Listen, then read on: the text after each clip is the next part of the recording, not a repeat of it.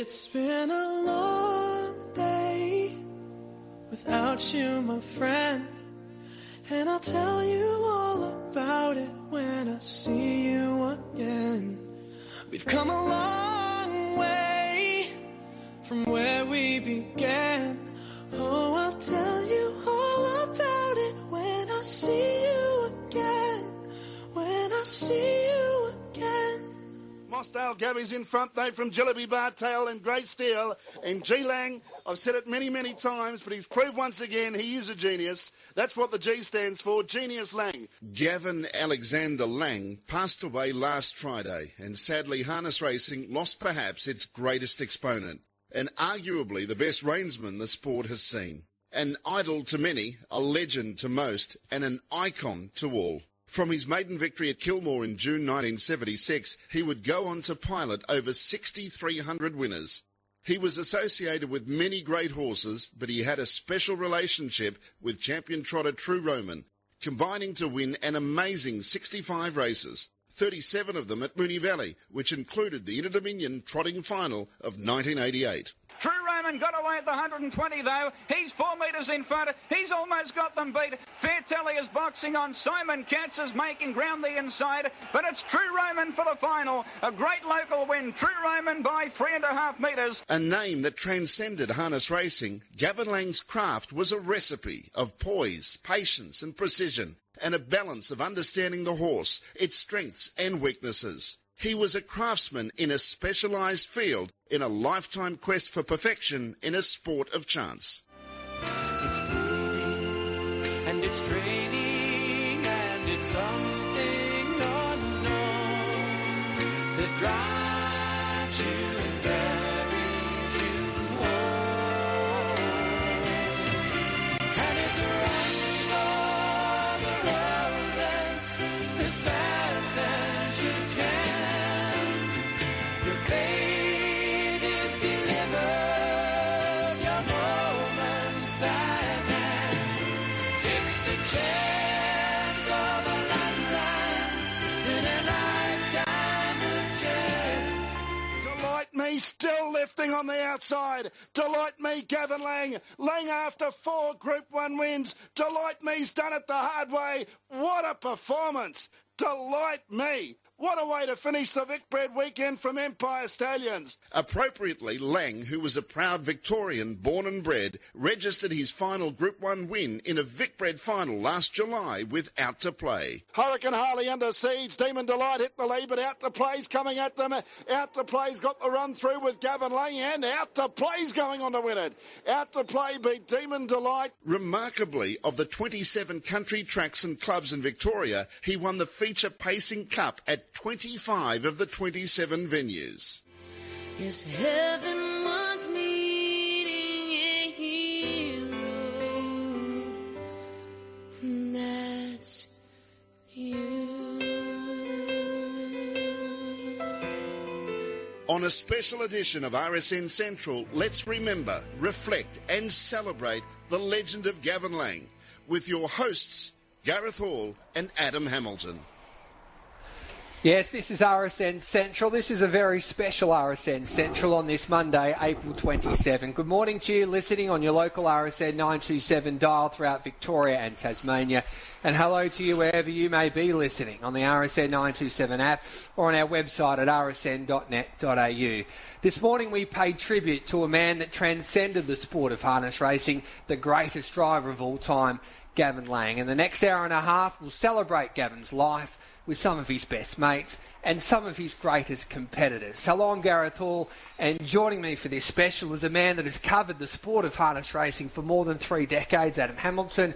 What a wonderful opener from Dan Malecki. Good morning to you, Adam.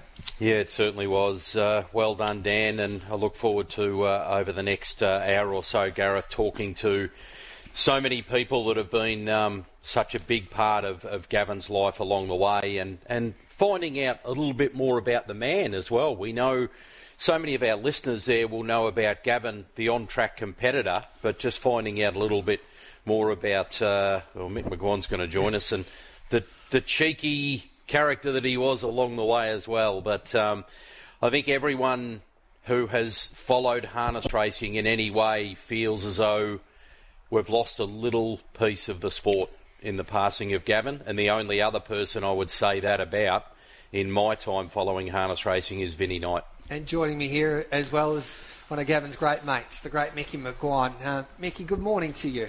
Yeah, g'day Gareth. Trying times, really. Yeah. 4:15, I got a text message from Mark Hunter, who's a good mate of Dave Walker's, who's a good mate of Gavin's.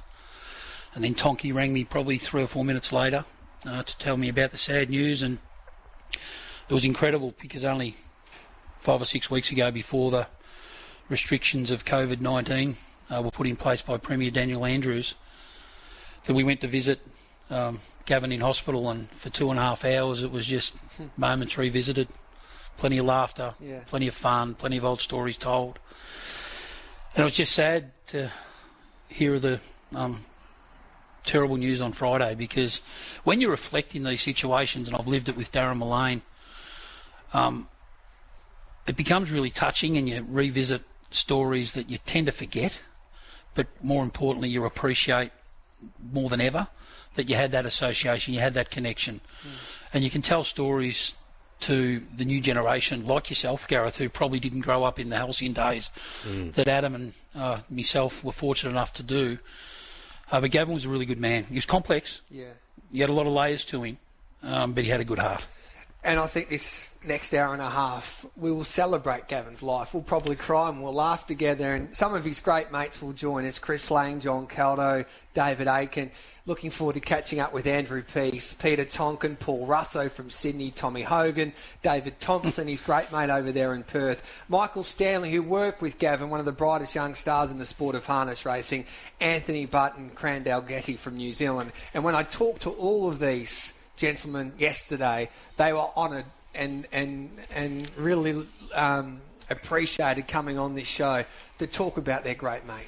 Mick, I know I'm particularly looking forward to speaking to Andrew Peace, and that's a little selfish from me, because when I first got into the game, and we're sort of similar ages, these guys were just rock stars, weren't they? Gavin, Vinnie, Andrew Peace. Yeah. You know, it's genuinely fair to say they were as big as any jockey or trainer in thoroughbred racing at the time, and probably as big as you AFL footballers. Yeah, it was huge. I remember being at Cranbourne the day Vinnie took his life, and that rocked the world. It rocked our sport, the sport that you and I love. It was my second year as a journalist, and I remember Danny Power telling us the news in at the the then Herald afternoon paper. So I was at Cranbourne that day, and after race 2 with Scotty Stewart, he took all the horses home that Vinnie had, and I think the meeting was actually called off. It was. And Gavin, Andrew, great mates, great competitors, Tubby Peace, money goes on, you follow it. Gavin Lang, money goes on, they don't get beat. Some great stories, and I can't wait to speak to George, because Andrew and Gavin were as thick as thieves, but fierce competitors on the track, but really great mates. We've got a powerful statement from Megan Lang, Gavin's beautiful wife, that I'll read at the end of today's show, because if I read it out now, we would lose it for the next hour and a half. And we're thinking of Gavin's family especially. Absolutely. And to be honest with you, Gareth, I'm really thinking of Graham, who's not well at the moment, also Dot Gavin's mum. Gavin's and they're mum. Listening. Dot's listening right now. Oh, she's a champion. Megan, yeah, champion people. I was at Ararat Trots doing a celebrity race one day, and Gavin's got a new helmet. And I didn't have a helmet. Darryl Douglas set me up on this 50-year-old maiden that was going to the knackery the next week. So I go out and do this race with Gavin's new helmet on. I follow. I cheat the start. I crossfire. I go up in the air. I land on the deck. Keep hold of the horse. I've got bark off Gavin's new helmet. I've ripped his new gloves. And I said to Graham, we were in the committee room, I said, after it's all done and dusted, I said to Graham, you must be proud of your son. And he said, when he was rolling one of his cigarettes that he'd tend to do, he said, looked over his eyebrows and he said, Mick, yeah, I am proud of Gavin. He said, but let me tell you one thing. He said, I've taught him everything he knows, but not everything I know. But that was Graham in a nutshell. Fantastic people. Our first guest is a man that I think everybody's really looking forward to hearing from today. A great competitor of Gavin Lang and a great mate. I speak of Andrew Peace, and he joins us now. Andrew, thanks for coming on. Good morning to you. No worries at all. Good morning to you too. Yeah, Andrew, it's wonderful to have this opportunity, particularly for Mick McGuane and I to be able to talk a little bit back on those days. Mick, I think it's fair to say that they were almost the brat pack, weren't they, those guys? I think it's fair to say that was the case, George, wasn't it? Yeah, we were a fair bit younger then and a fair bit wilder too. And you look back, I've just been contemplating the last half hour or so on things, and there was that many things that I ran through my mind. I thought, why did we do that? And how did we get away with that? And it's also now like it's 30, 35 years ago. So world's changed a bit, some for the better, some for the worse, but they were great times as far as I was concerned. Andrew, when did you become close and how? Look, it's, again, getting back that far, I was, 16 when I started. Gavin was 2 or 3 years older than me. And, you eventually just sort of start knocking around in the driver's room a bit, say, hello, mate, how are you? And it just sort of blends from there. I can't remember exact time, but just remember watching him as a young driver. I always remember seeing his name up on the board at the showgrounds. And it was always G. Lang Jr., which he sort of never got away with from that one for much, the junior. And that stayed with him all his life. And, that's, back showgrounds days, which is 70s. And, we just sort of bonded gradually over the time from there. He was very quick and dry-witted. Seemed to always sort of handle me in that way a little bit. I used to walk away wondering how he got me every time, and then think later, and I said, I'll get him next time. But next time sort of never came. You, Gavin and Vinny, you were such wildly different personalities, weren't you? But it just worked. Yeah, look, it was a bit like a Bermuda Triangle a bit. I thought I was the middle road of the two. In that I was great mates, both of them. Their relationship, up and down a bit, I might say, and I sort of knew firsthand. I would sort of get an ear from one about the other one a bit, and then I get the other one in exact reverse, and, still great respect between them, but as I said, a bit of a rocky relationship, and totally different people. Gavin, reserved, quiet, controlled. Vinny, outlandish, brazen, wild. And, it probably, for me personally, it blended beautifully to keep things roughly in the middle. Andrew, you tell a story of a night there at Launceston with Gavin. Can you explain that to us? What happened? For a guy who was so quiet, reserved, and measured on the track, you get away, and for just one or two comments, he'd just get you into so much trouble. And himself, he wouldn't leave you out, but you'd certainly crash with him. We used to regularly go to Launceston the last week of the season. Back then it was the last week of July, and we'd go on the Monday night after Kilmore Trots. We'd be on the 6 o'clock plane. We'd come back on the Saturday morning for Moonee Valley that night, and we'd do 5 days. It was great times. Financially not all that good. I used to budget $1,000 a day before I left, and it was usually about right. It was about $5,000 a week. We used to have a Wednesday, what we used to call Sky Channel Day, and there was 2 or 3 others sometimes come along, and we would pick a room, which somehow how we worked it out always ended up my room, and we would bet on everything that moved from midday to the 6 o'clock or the last race, 5 o'clock, whatever it was, and just on the phone. And we did pretty well on the race betting. We had we had a pretty good knowledge of most of the races and between us, and but the end of the day, a couple of things were certain. The room was a wreck. The food bill and the drink bill, the bar tab, was in the 4 figures every time. And, of course, that goes on your room, and, the next day everything's forgotten until you get your bill at the end, So I dreaded that. But somehow you always seemed to work it out that it was my room. Anyway, we got friendly one year with this bouncer in the casino. He used to have this annoying habit, this bloke, of sliding his feet on the carpet, holding a key, and somehow put a charge in the key. Then he'd come up behind you just where you're at the table and just touch you with the key, and you get this shock. Anyway, this went on for a couple of days, and this bloke was a brute of a bloke. He had a vest on where he was bursting out of it. It looked like it was 4 sizes too small. And I kept saying to Gavin, I said, if this bastard wasn't so big, I said, I'll tell you what, it'd be on here. Anyway, eventually we got talking about Launceston itself. And I said, well, we've never been anywhere. We just get to the casino and drink. Anyway, so the bloke offers to take us out after his shift. He said, I'll show you around Launceston. All right, meet me at my place, blah, blah, blah, whatever address. We get a cab there.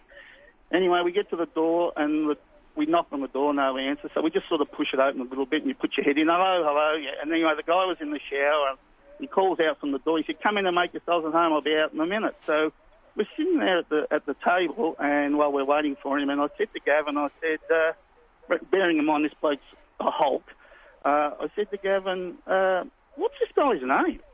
And he goes, I don't know. I said, geez, we can't just call him mate all day. So on the table in front of me, the coffee table was his mail. I said, this is it. So I picked up the mail and I rifled through it and I said, here it is, Glenn Bear. And I looked at Gavin and I said, that's the end of the Bear jokes, all right? Well, not 1 minute later, the bloke steps out, how are you? And he just looks straight at him with, all right, Yogi, where are we going? One of those moments, where I went, because, you don't know the bloke well enough. I don't know if he's got a humour like that. And we just looked at each other and he thought it was great. And there was that 10 seconds which felt like forever. And then the bloke goes, oh, we'll go here. And I said, oh, God, there we go. We survived that one. So that is Andrew, Gavin with one line, Yeah, that's him. He was good at giving advice in a race, and sometimes he didn't heed to his own advice. Tell us about that story at Yarra Glen when he had that fall. He was on the second row. Yes, Yarra Glen, yeah. Look, Gavin, to me, in my nigh on 30 years of driving, 25, he was the most knowledgeable person by a mile of horses. He knew every horse, what they did, from one end of Victoria to the other, to the point that whenever I was racing one that might have been from a country track a fair way out that I never went to, I would always ring him and say, what do you know about this horse? And he would say, he knew everything about it. But, it was fast early, weak, strong, hang a bit, over race, whatever it was, he knew it. And as I said, really knowledgeable. And this day at Yarra Glen, we were in a 2-year-old race, and him and I were drawn the back line. And there was, I think there might have been only the two of us, if not there might have been a third runner. Anyway, as we're walking around at the start, he says, sit at number 3 there. He said, yeah. He said, steer clear of it. It's mad. And he said, it'll stand on its head on the first turn and go down, nothing surer. All right, thanks for that, number 3. So away we go. So I stay up. I was up the track a little bit on the second one. I get to the first corner. I'm out wide, and I go past the winning post. My hair crash, bang, and I just know that sort of beside me and behind me a little bit there's been a fall, so that's all right. So I'm out wide and I loop around them and I'm coming around and we're coming down to complete a lap, which Yarra Glen was just 2 laps for the 2-year-olds, and we were coming down with a lap to go, and as I come into the straight, I've worked around to the front. So I'm sitting at the front there, coming into the straight, and I look down, here's the ambulance parked at the winning post, and there's a couple of horses on the track, and as I go past the winning post, I look over the inside rail, here's Gavin sitting on the ground on the inside holding his arm. So anyway, race is over and I pull up, and what had happened was that the horse had fell like he said, and exactly where the first corner, and only thing was that Gavin was the first one to go over the top of it, and which, by the way, he told me he was unlucky how it happened, and he got flipped over the rail and broke his arm. So I said to him, good advice, just should have followed it yourself. Hey, Andrew, we could spend all morning talking to you about Gavin Lang, but we do really appreciate you coming on, mate. And when all of this coronavirus is over, I think we all should get together and have a couple of beers. We appreciate your time, Andrew, and thanks for coming on. No worries at all, and that's a good idea. Thank you. Yep. There's Andrew Peace. Great man. One of the greats of the sport. One of the absolute greats of the sport, and giving us an insight Mick, you probably knew about, but so many others didn't. Yeah, and that's an example of him knowing the opposition, driver and horse. Yeah. And in that case, he didn't listen to his own advice, and that's the reason why he got injured. It's 11 minutes to 11 o'clock here on this very special RSN Central edition, a special for the great Gavin Lang. And we're now joined by his brother, Chris Lang. Good morning to you, Chris. Thanks for joining us, mate. Good morning, guys. Good to be here. What was it like growing up with Gavin? Well, I suppose we were just average boys, got into as much strife, obviously as he got older, he kept getting into strife. But, as younger, we boys, probably one of the things that the family remembers most was a fire in a haystack one day, and we couldn't work out whether it was Gavin or me that started the fire, so we both got into trouble. So we sort of still laugh about that and things like that, and of course we grew up on the trotting track, and I've been listening to you guys talk about, how much Gavin knows about the opposition. Well, I know when we were growing up going to the showgrounds on a Saturday night when we were very young, Gavin used to watch every race, myself and a few of the other lads there that were sort of my age. Name one, we'd be walking around the back pavilions running from the security guards, having a smoke, trying to, find out a bit of fun because we thought the racing was boring. Then on the way home, Gavin and GA, they'd be talking about the races, and Gavin would be saying, this horse went like this and that one went like that. And I think there was one time when Gavin said to GA, I think if you'd have sat a bit longer or taken off a bit earlier, or if you'd have let that one go, it might have been better, So he was on it from a very young age, so it was just absolute gift for him, and he was a very natural at it. Both of you were very competitive to a large extent in your careers. You went your own ways and you made your own marks. But when push came to shove and you discovered a trotter who you thought could be as good as any you've ever had, the first person you turned to help with the journey was Gav, Sky Valley.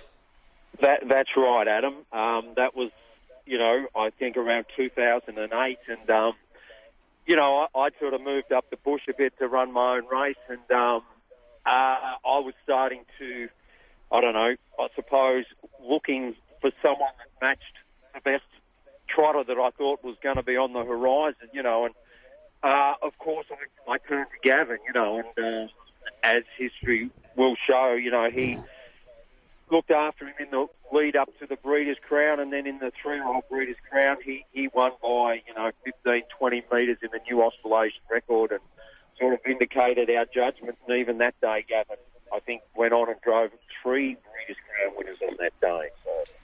So hey, Chris, no doubt in my mind, he was the best driver, and he suited my horses, but it wasn't always that easy to get him on because he was in so much demand.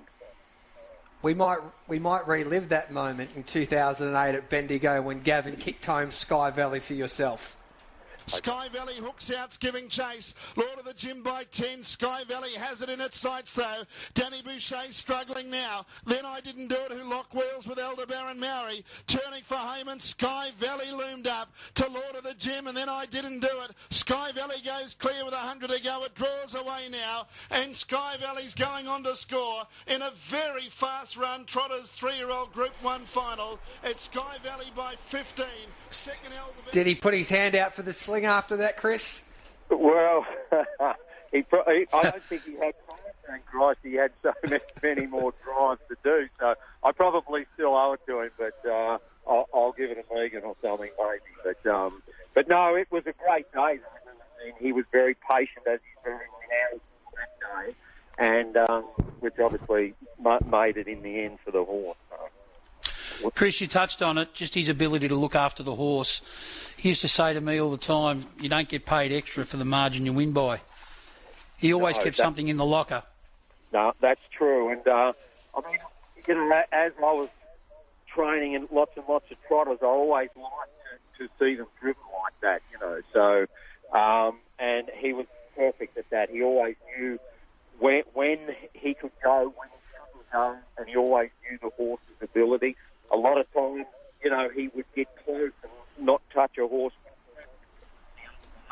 but he always knew whether he could get there or not quite, and he was probably very renowned for winning by the slenderest of margins and not moving, such was his ability to pick the opposition as well as his own horse.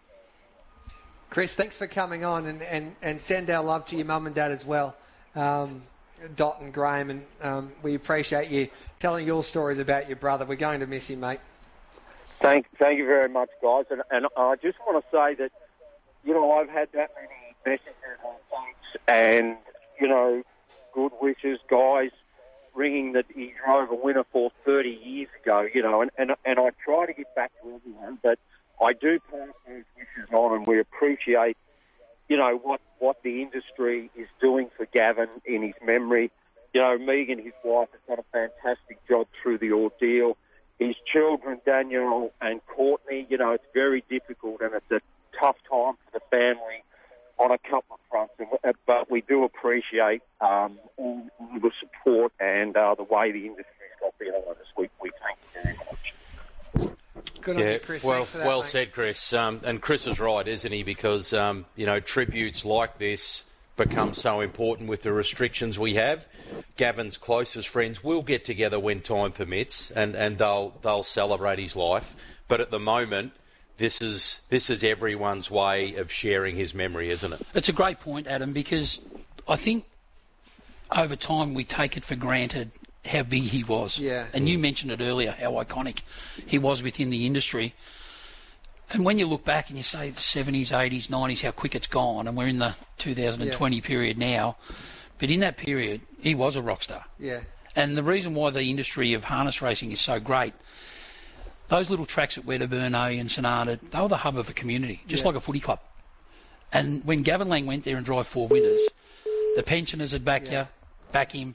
They would never forget that. No. That's why he was so invited into their homes and into his heart, really. And Mick, someone else who grew up with him on those tracks as a competitor and friend at the time, and in all honesty, probably was closer to him in the last 10 years than ever was Johnny Caldo, wasn't it? Yeah, good bloke, Johnny. And he joins us now. Good morning, John.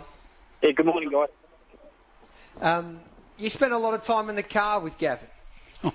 Yeah, I did. Look, especially as I said, the later years, we, he was good mates with my brother Peter, and then when I was in Echuca, I think he always, looking back, I guess he always put me under his wing. I think, he always gave me advice and did little things. And then when I moved down from Echuca to Melton, he was the guy who helped me out. I didn't know getting to the tracks, what to do, where to go, but he did, and then we ended up travelling most meetings together in the end. And for the last good 10 years, we were pretty close, and we were very close, and so. Johnny, if there was one bit of advice that you can remember he gave you, what was that? I would think he always. He was a guy who never ever said very much, but when he did say, he always listened. And there was always little things. It was just things that just be patient. Especially when the good races came along, just follow the good drivers. Just do what you think's best. And then in the later years, when I was always when I'd drive horses for him, and he couldn't, he's always said, just do your best. You know what you're doing. And I took it on board, and I really appreciate it. John, I think, and you would understand this better than anyone to be able to talk us through it. He had, without doubt, mellowed in the last decade, hadn't he? He'd changed a little bit. He got more perspective in life. Now, Megan was a really big part of that, and he'd also developed a love for that Harley Davidson of his, which I've seen some cracking photos go up on social media. But I think he discovered more outside of harness racing in the last decade than ever before, John. Yeah, absolutely. Like I said, Megan had a big bearing on that. She's a lovely girl. She's great. She's great for him. Marie and Megan are real close. We're always going out together in the end. And the Harley Davidson, I always thought it was a midlife crisis when he used to get on that. And, he'd drive around home, and a couple of times I thought it was a helicopter lobbing, and it was Gav on the bike, and he'd call and have a beer and then get rolling again. So, that was a funny day. Hey, Johnny, what was his favourite music? Well, he just loved everything. It was pretty funny because I'm a Kylie I'm a Kylie Minogue fan, and when we used to go, and whoever used to drive, well, they would pick the music. But Gav was pretty choosy on. He'd listen to anything, but when I got all I'd do was listen to Kylie. So I used to get a head shake. It was pretty funny, but in the end, we ended up going to a concert, and he really loved it. He enjoyed it. Hey, what are you going to miss about him most, John? I'm certainly going to miss our trips, no doubt about that. We always would be at least 2 or 3 meetings a week. We'd go together. We'd always stop at the closest bakery. We'd always have our brekkie or lunch.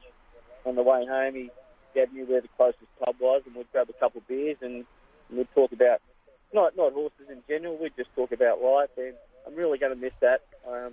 Because we spent a lot of time together in the car. John, give our love to Marie as well. Yep. We know what a big hole this is going to leave for Marie as well.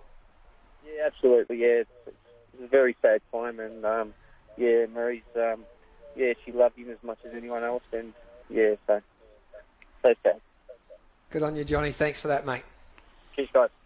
There's John Caldo, one of his great mates, but also a big competitor of Gavin's on the track. And the next man that is about to join us had a wonderful association with Gavin. He competed against him, but he drove a lot for our next guest. I speak of champion trainer David Aiken, and he joins us now for this Gavin Lang special on RSN Central. Good morning to you, David. Thanks for your time, mate. Yeah, thanks, Gareth. Thank you. Heikey, we've already heard some terrific stories, and probably most of them untold in this particular forum, but you guys became great mates through the Sydney days when you were up there, and it obviously blossomed again when you moved down to Victoria. Yeah, I sort of knew Gav, it wasn't really close to him, and then I took Toby Dwayne down for the 85 Inter, and I took a travelling companion, and I went to Terang on the Wednesday before the heats, and I won a heat of the 3-year-old fillies for the size and that. Got 2 weeks suspension, and had to come up with a driver for the Inter and for the heats, and he was the first one I called on, and then that from just now, we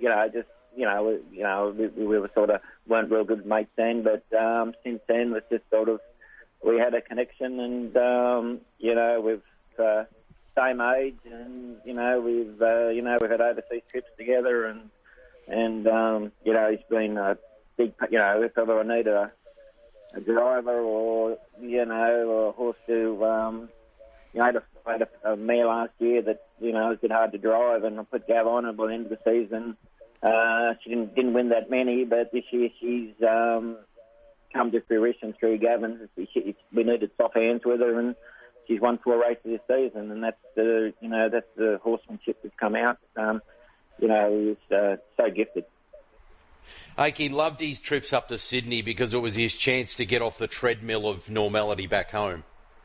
Yeah, he loved getting up to Sydney, and we've got a mutual friend, Paul Russo, and Paul used to pick him up from the airport, and and a lot of people, if they didn't know Gav personally, sort of a little bit standoffish because he was a quiet personality, but Paul had they rib each other, and they were a great pair. They were two opposites, and they were Paul's still a bachelor, and he's had 100 girlfriends in his lifetime, and Gav used to always interested in his love affairs, and used to tease him a bit, and Paul used to get it back to Gavin, we had great times together. Aiken, you could probably appreciate this as a prominent horse trainer. I spoke to Paul Hawke yesterday about Gavin. We had horses with Gavin, and we'd often watch a race together, and sometimes a horse would win by 20 metres, but the whip would be certainly on the back of the horse's rump, and we'd gee Gavin up knowing how compassionate he was for the horse, and we just get that shake of the head as if to say, why would that driver drive it that way to the finishing line when the number was already in the frame? As a trainer, did you appreciate his horsemanship? Well, that's why as I said to that filly last year, he needed he needed that horsemanship. He needed soft hands. And it was from the very first opening ball with me with Toby Dwayne. I think we ran 2 seconds and a third in the heat, or maybe 2 thirds in a second. And he wasn't one of the, he wasn't one of the big horses in that series, but he got that, he nursed that horse through the series, and had a really good horse for the final. We ran a really good fifth, and I'd be sitting in the stand thinking, "Come on, Gav, I think that time to take," and he was so patient. And as I said, look after the horse, and he, we've all talked about his driving ability, but an outstanding trainer. And that stems from Chris and Gavin. Probably stems from the great education they had with Graham. And I think it speaks highly of you now, Aikie, that Gavin left you with a few of his horses when he was sick, and there's a horse that I think that means a lot to Gavin, Sir Ledick, that's not far away from racing, so we'll be watching him with plenty of interest over the next couple of months. Yeah, no, that was a great compliment, and we've raced a few, and we've moved a couple on to America for him, but Sir Ledick was the horse he wanted to work if he was well enough to, and so he trialled good. He beat San Carlo at the trial at Shep on Thursday. Very excited to race him, and hopefully racing Gav's colours. And just a pity he kept a keen interest on the horse that I had here for him, and just hope that horse sort of carries on, and we'll see those colours go around. Hey, Aikie, thanks for joining us for the Gavin Lang special here on RSN Central, mate. And we'll catch up down the track and relive more of the Gavin memories. But we thank you for coming on this morning's show. Yeah, thanks, boys. Thank you. Bye. There's the champion trainer, David Aiken. This is the Gavin Lang special here on RSN Central. You're with Gareth Hall, Adam Hamilton and Mick McGuane. We'll take a quick break and we'll be back with plenty more straight after this. It's great to be with you for this special RSN Central this morning. It's the Gavin Lang special. We lost Gavin on Friday. He was a legend of the sport, the greatest driver of all time. And you're with Gareth Hall, Adam Hamilton, and also Mick McGuane. Boys, I want to play you a grab that I found when I was going through the archives of the Gavin Lang stories that we've done over the years of Graham Lang, his legendary father. And this is what Graham had to say about Gavin a few years back. He was always destined to be a horse driver. He would go to the trots and sit in the old showgrounds there in the driver's stand, and on the way home he could tell you what every driver and every horse did in the run, and there was 20 horses in some of the races. Yeah. But that was what he did, and that's what he just was dedicated to it all his life. That's what he wanted to do. So he hailed from a famous harness racing family, but as Daddy Lang just pointed out there, he was always going to be the driver that he was. Yeah, Chris Lang sent me this amazing photo. I know we're on radio, but I'll put it up on social media later on of Gavin and Chris sitting in the sulkies with Graham holding the two horses. Apparently it was front page of the Sporting Globe. Wow. Back in the day. So we'll put that up on social media later. Thanks for Chris Lang sending that through. I reckon Chris Lang looks as though he's about 8 and maybe Gavin's about 6 or 7 or something like that. Incredible. I'm still looking forward to our next guest. It's been a lot of fun so far. Peter Tonkin will be joining us. Paul Russo, his great mate from Sydney will also join us. Tommy Hogan. Geez, they've had a wonderful relationship over so many years. Looking forward to some punting stories. A lot of fill-ups there from Para Tom. This is where you come right into your element, Mick. David Thompson, Michael Stanley, who worked for Gavin as a young trainer driver coming up, and looking forward to catching up with Mick. Anthony Butt, that's been a wonderful friend to Gavin, but a big competitor on the track as well. And Crandall Getty, that used to travel and stay, of course, with Gavin. Tease that story for us, will you? Tease the story about how the desperate comment story. I think, just point it this way, I think that the transport driver at the time might have got a little mixed up with G.A. Lang and G. Lang. And I don't know if Gavin was too happy after. Well, he wouldn't be. No. Went to the wrong property. Peter Tonkin to join us next here on RSN Central as we pay tribute to the great Gavin Lang. It's war on the turn. It is I and Robin Hood. It is I led by a metre to Robin Hood. It is I, just in front of Robin Hood. They've dashed away from the others in a stirring duel. It is I, Robin Hood. They're locked together. They'll hit it to the line. Robin Hood. Robin Hood knows who it is I. What a great race. That was one of the very best Melton plates that we've ever seen. Robin Hood, Peter Tonkin and G. Lang taking on It Is I, trained and driven by David Murphy. And the trainer of Robin Hood and a great friend of Gavin Lang, Peter Tonkin, now joins us. Pete, good morning to you. Good morning, boys. Hey, that race meant a lot to Gavin. Yeah, it did. We're pretty confident going into that race, and I think he bought it at the Calcutta the night before. We were discussing, about buying it at the Calcutta, but he made Robin Hood. He just, like he's made a lot of horses, but, what can I say? But I can't say much more than what everyone else has said. But we had a great friendship, great fight. Still having trouble to think he's gone, What made the relationship so great, Pete? We were just good friends, Nick. I'm sorry. No, it was just... Hang tough, mate. No, it's, good mates. You trusted each other, didn't you?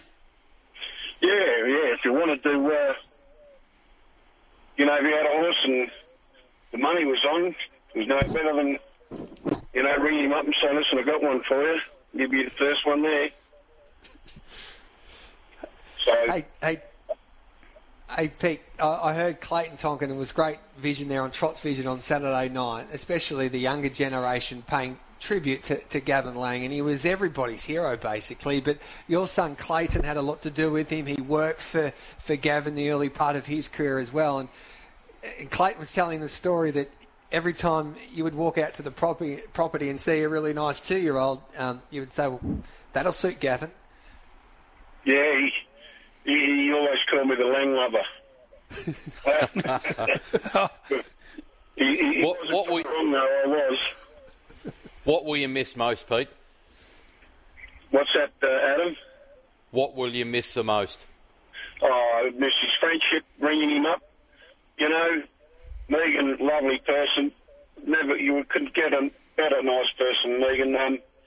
His friendship, just everything, wanting to drive our horses. Their chats we had together over the years, not just about horses, but about anything. I miss all that. Yeah.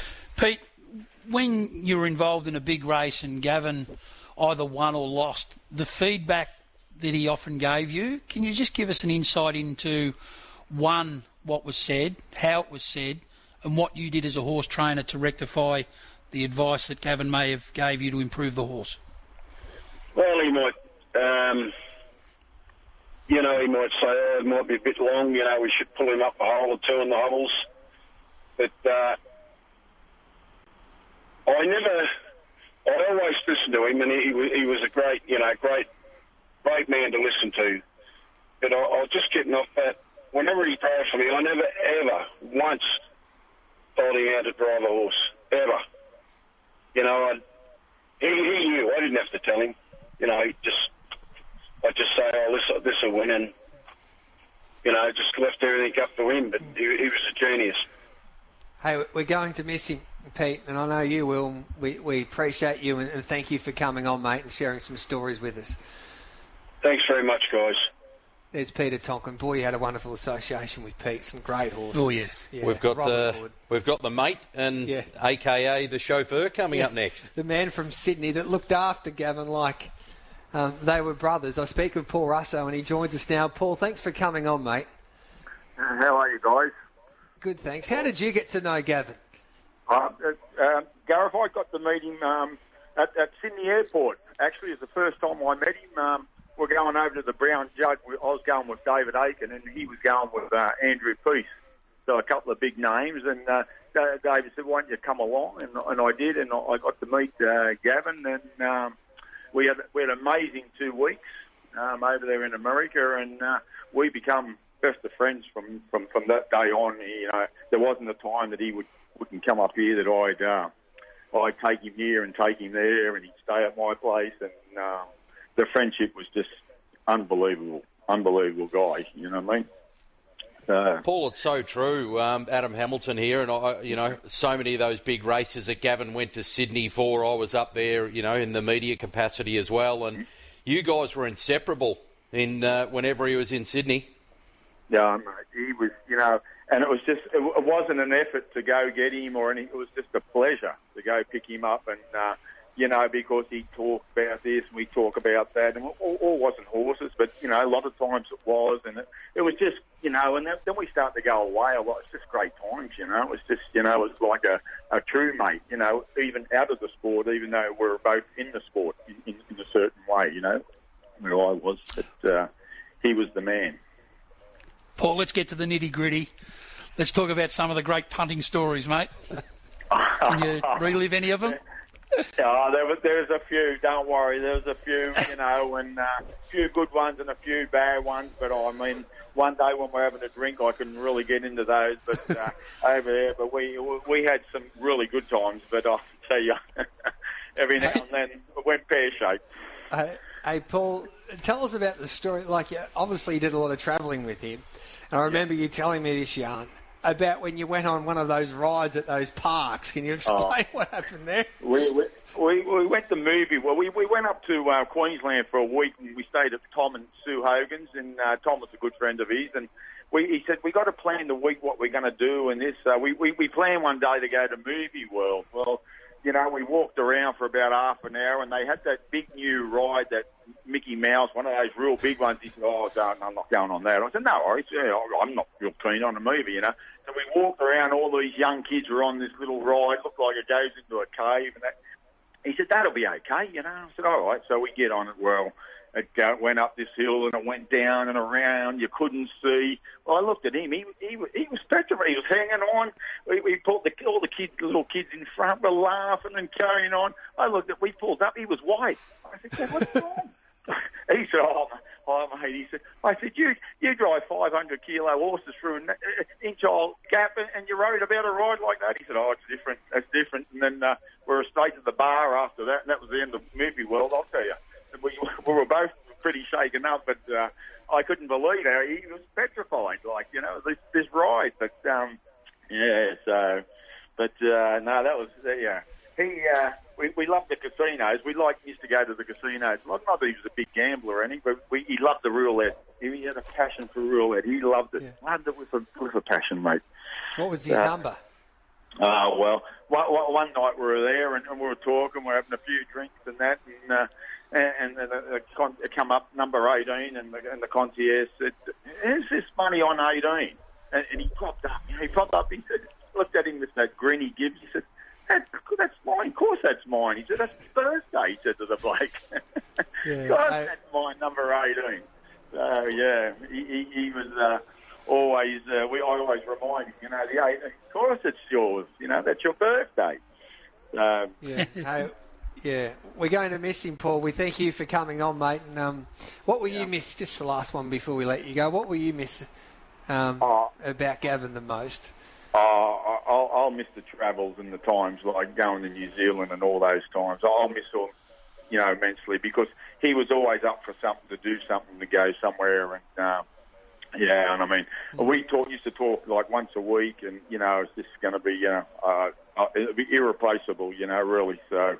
And a champion on the track and off the track, and mate, I'll tell you now, he never once said, why me? Why is it me? He said, that's the cards I got dealt with. Just a champion on and off the track, mate. I'm telling you. Very sad. Good on you, Paul. Good on you, Paul. Okay, thanks guys. For that, mate. There we go. Can I just pass on as well? I know we've got Hillsville coming up, but it's impossible to cover all of the people, that we'd like to and are probably deserving of having a voice on this show. But just want to refer to a few journos who Mick would know really well that have certainly reached out to me and social media. Guys like Danny Power, Adrian Dunn was really close to Gav. Now, this is, like a lot of other people, this has really hit AD pretty hard. And Danny Power saying, he waited 24 hours before sort of putting his thoughts as well. I mean, these were journos who worked alongside of Gavin. Now, that's a pretty big impact when you consider, all of the stars and great people that they would have worked alongside and written about in their careers. I just want to read out a post from Stephen Cleve, who was putting together Gavin's fundraising night a couple of weeks ago, nearly a month ago. Unfortunately, COVID stopped it. And this is what Stephen posted on Facebook. Everyone has a Gav story. This is mine. It's not about him winning a race for me or driving for me in big races. My Gav story is a bit more personal. Way back in 95, I lost my parents in a car accident. They were on their way to Moonee Valley to watch me drive in the Young Drivers' Championship when it happened. I told the stewards what had happened the night before and I asked for their permission. And I'll continue on this story and it basically goes on and Gavin was the man that gave him a hug and looked after him that night. And he did that to a lot of people. He was such a special man on and off the track. Welcome back to RSN Central, a very special RSN Central as we pay tribute to Gavin Lang this morning. I'll finish off this Stephen Cleve Facebook message that he put in. It brought a tear to my eye when I actually read it. Everyone has a Gav story. This is mine. It's not about him winning a race for me or driving for me in big races. My Gav story is a bit more personal. Way back in 1995, I lost my parents in a car accident. They were on their way to Moonee Valley to watch me drive in the Young Drivers' Championships when it happened. I told the stewards what had happened the night before and I asked for permission to still be allowed to drive in the race, which they did allow. The stewards during the night told some of the leading drivers what had happened so they could look out for me. Gavin came up to me in the driver's room and when I was getting ready for the race, he didn't say a word. He just put his hand on my shoulder, pulled me in for a bit of a hug and gave it a squeeze and a little shake and smiled at me with an "it'll be okay" look and then walked on.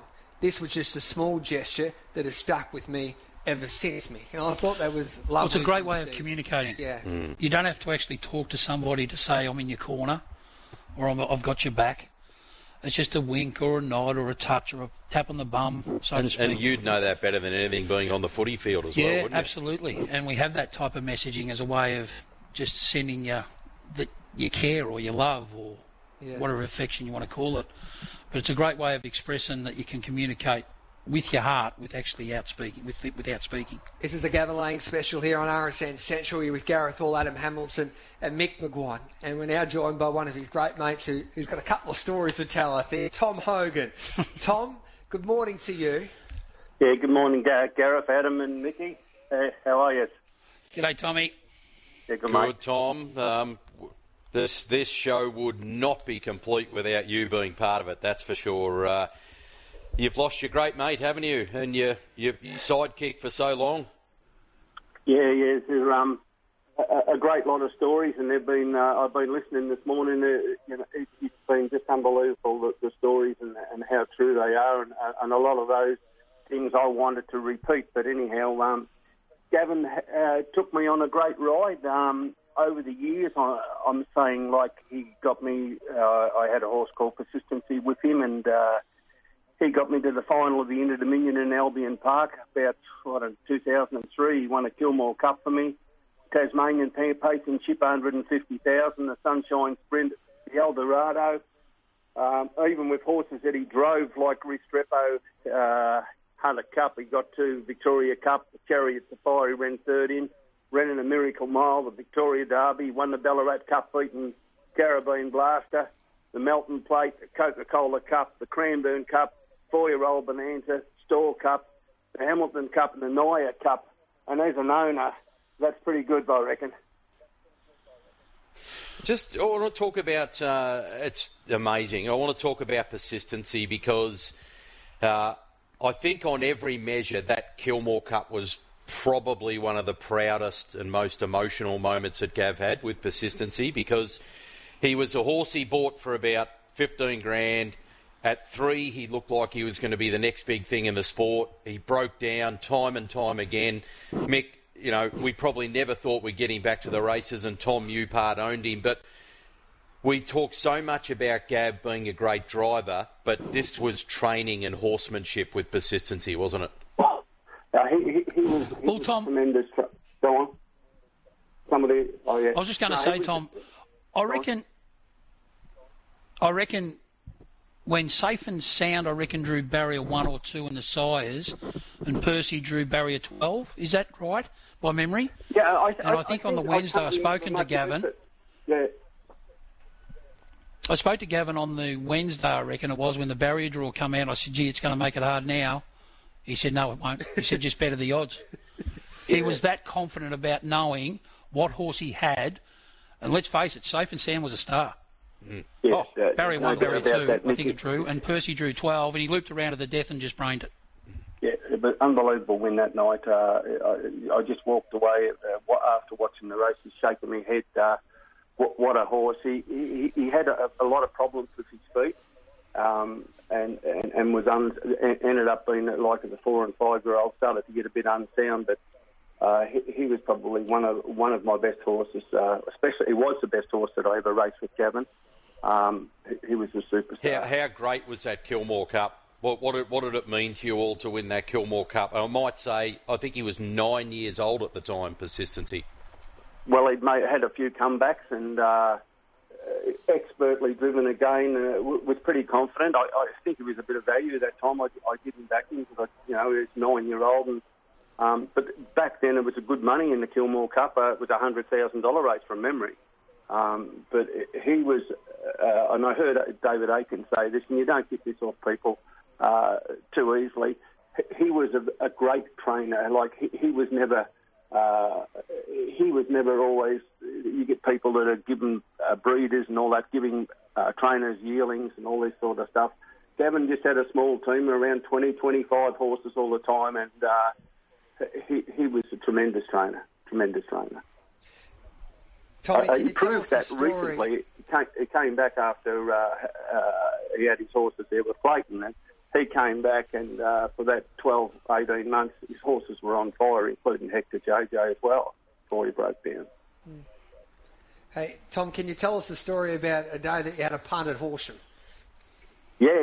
No, this is a good one. This, I had a horse called Okavango. We bought him pretty cheap, and I said to him, after 2 or 3 weeks, I said to him, how's this horse going? He said, I like him a lot. I really like him a lot. I said, well, don't trial him, because you get a bit of price about him. And he said, I'm going to set him for a race at Horsham. So, okay, all right.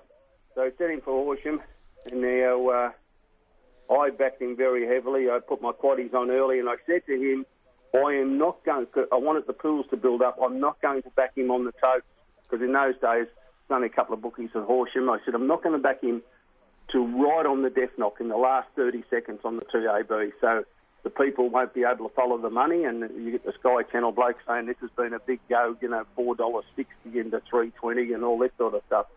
He said, okay, leave it with me.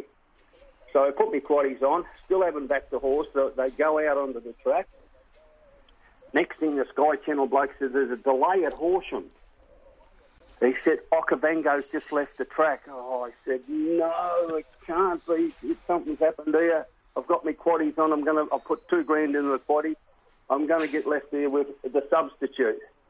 So anyhow, 5 or 6 minutes later, they said, yeah, Okavango's back on the track. It had a replacement of the cart. And the horse had been hitting the cart. So after the race, when Gavin took the horse back, Mark Shelley was the strapper.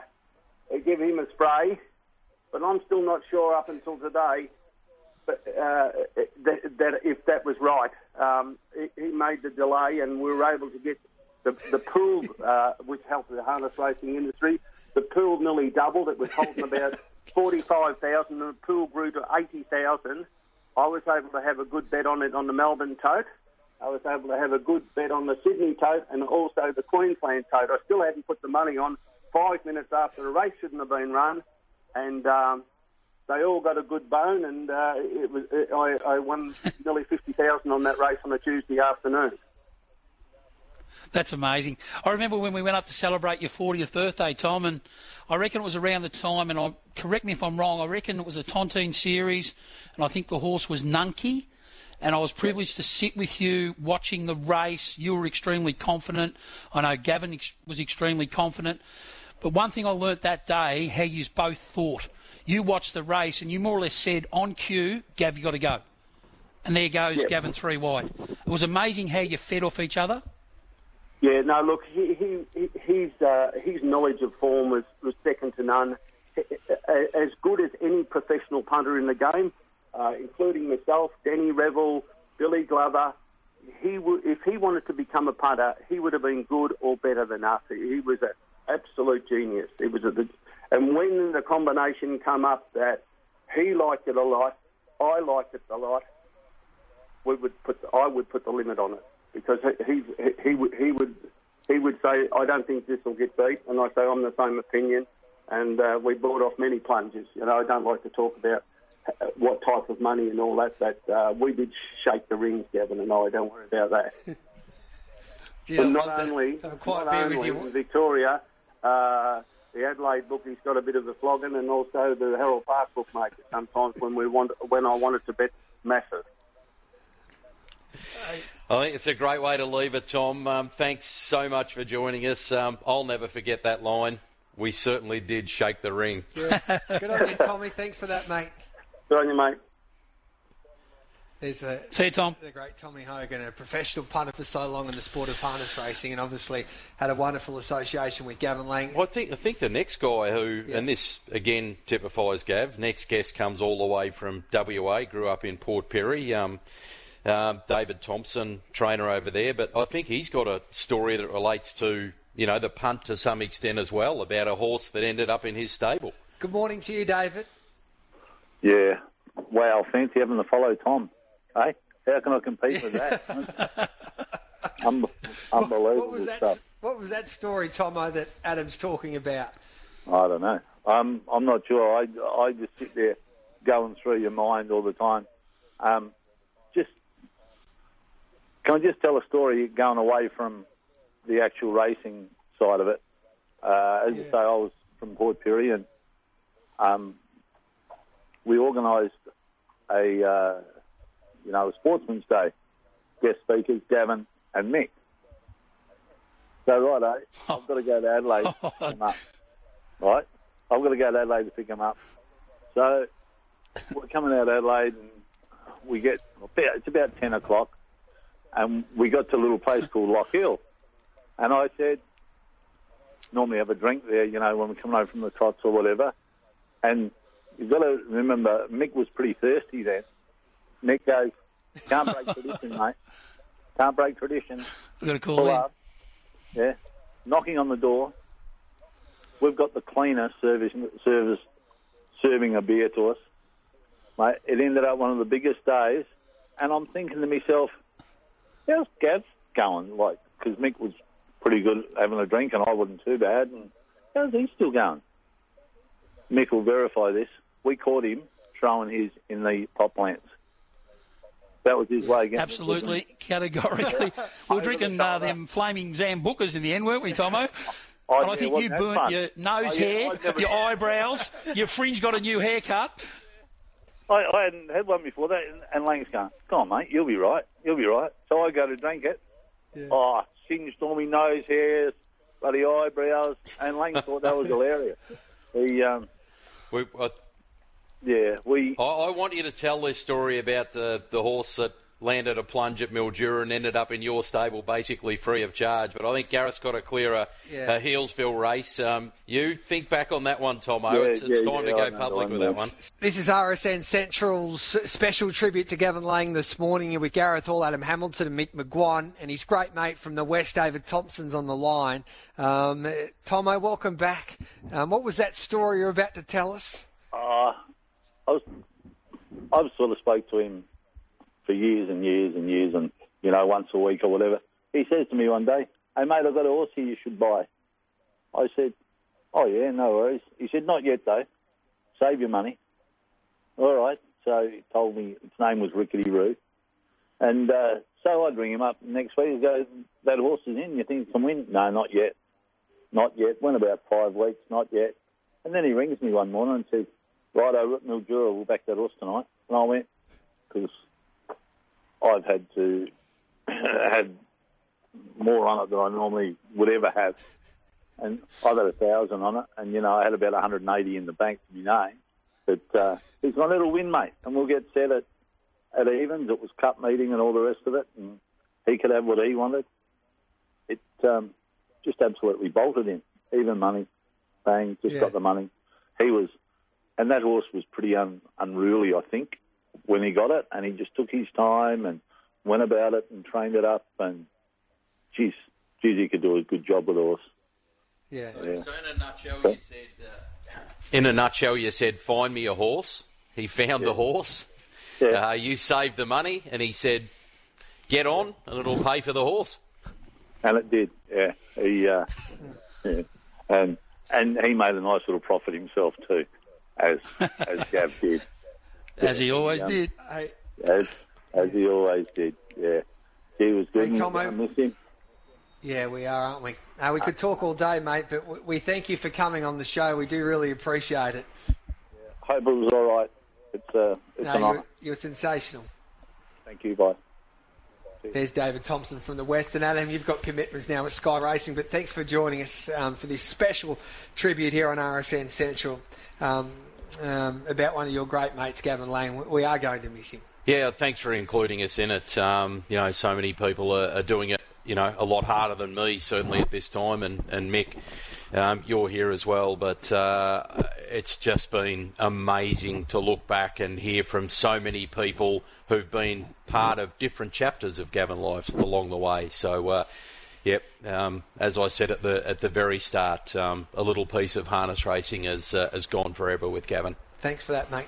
We need to take a break. Mick Stanley, Anthony Butt, Crandell Ketty and the boss of harness racing, Victoria, Dale Brown, still to join us, and a special statement to a powerful statement from Gavin's wife, Megan, just before we wrap up our special tribute to the great Gavin Lang. And you're also with Mick McGuane here as we pay tribute to Gavin Lang in this special RSN Central on this Monday morning. And Mick Stanley is a young trainer-driver that's kicking plenty of goals at the moment, but he learnt his craft. Of course, he learnt from his old man Ian, but he worked for the great Gavin Lang in the early part of his career, and he joins us now. Good morning to you, Mick. Yeah, morning, Gareth. Morning, Mick. What did he teach you, Gavin? Oh, he taught me plenty, Gareth. Obviously, idolising him and being able to spend plenty of time with him.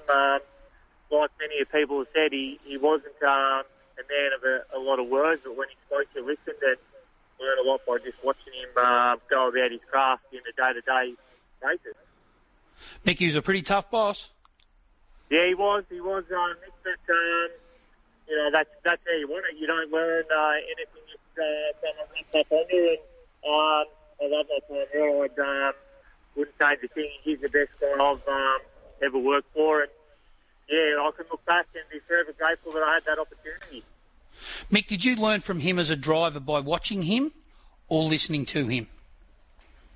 Bit of both, obviously, but I was lucky enough, to spend a lot of time in the car with him and not so much talking before races, but on the way home from the races, going over, he was always great with me by going over my drives and teaching me, maybe what I should have done at that time, and that's, I probably learnt more on the way home from the races than I did on the way talking about the races. So, he was really great to me in that regard.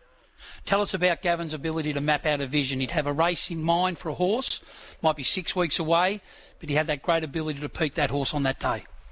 Yeah, he did, Nick. Like I said previously, everyone knows Gavin is the greatest driver, and he is the greatest driver that we'll ever see. But, for me, and I think Tara touched on it earlier, he's the greatest trainer I work for. His ability to cater for the individual horse and map out that program, like you said, and have it ready to peak on the day was just uncanny. And, that's probably the biggest thing that I take away from my time with him.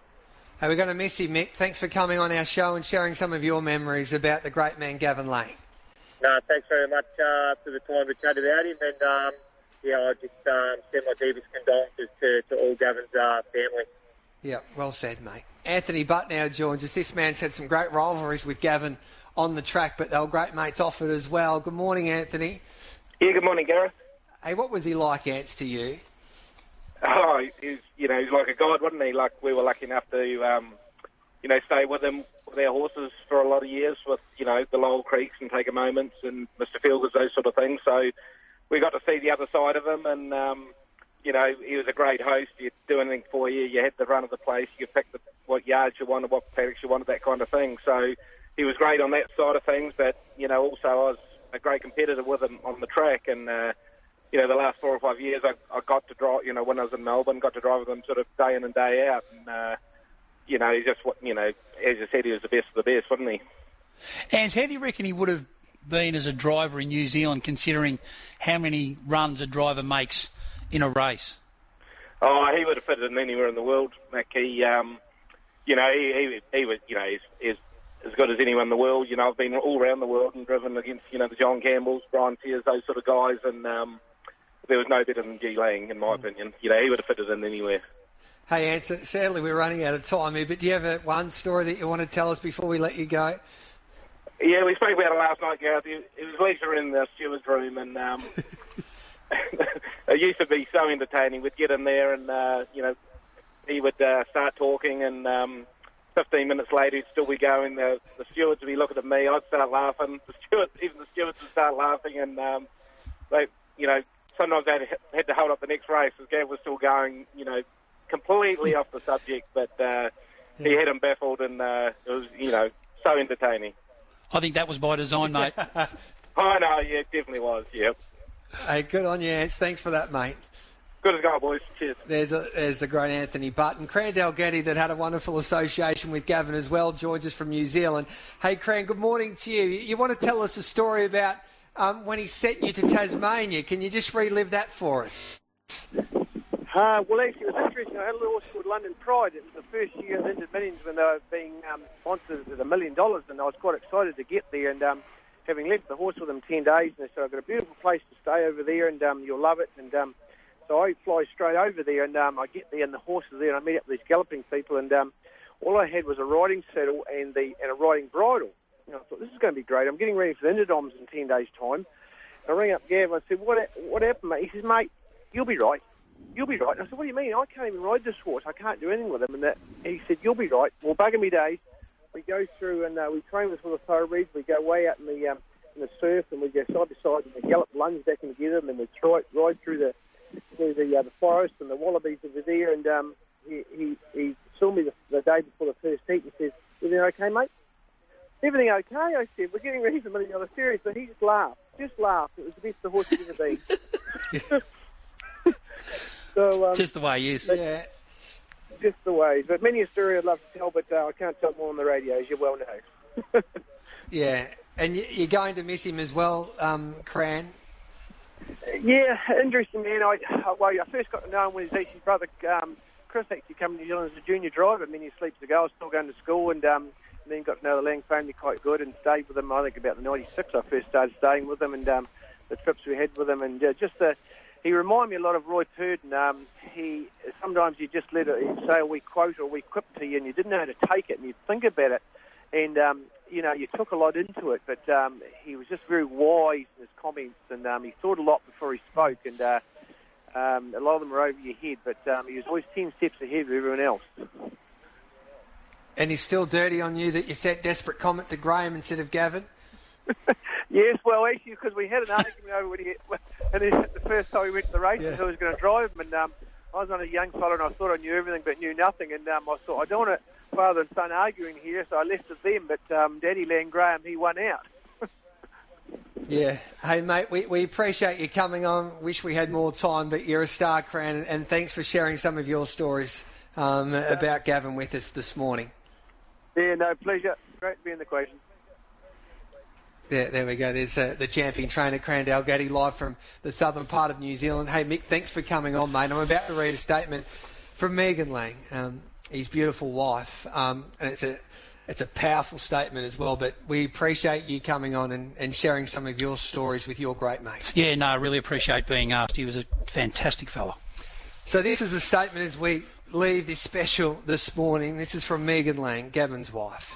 Myself, along with our children, Danielle, Braden, Courtney, Bailey, Montana and Ruby, our grandchildren Jackson and Ali, and our extended families, including, of course, Gavin's parents, Graham and Dot, are just so extremely humbled and thankful for all of the continuous calls, messages, cards, gifts, flowers and beautiful well wishes we have had continued to receive over the past 7 months.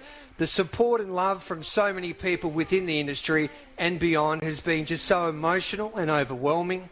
We could never thank everyone enough for their outpour of generosity, and it was this love that kept Gav fighting on hard each day. Not once during this battle did Gav complain. Never did I hear him say, poor me, or it's not fair. He remained positive, determined, in good spirits, and the warrior within him kept him pushing on throughout the entire crazy emotional roller coaster. We were a great team together. I could not possibly be any prouder of him, and I am honoured to have been holding his hand and facing this battle right beside him all the way. He fought so hard until the very end. He was courageous, strong, dignified and proud, and was so loved and respected by all of the amazing nurses and medical team who cared for him on Ward 4 Grey at Epworth Richmond. This was his final race, and it was one he could not win. But now it has ended and he is at peace. Taken from us all way too soon. My heart is breaking. He was my everything. Love you more. Where we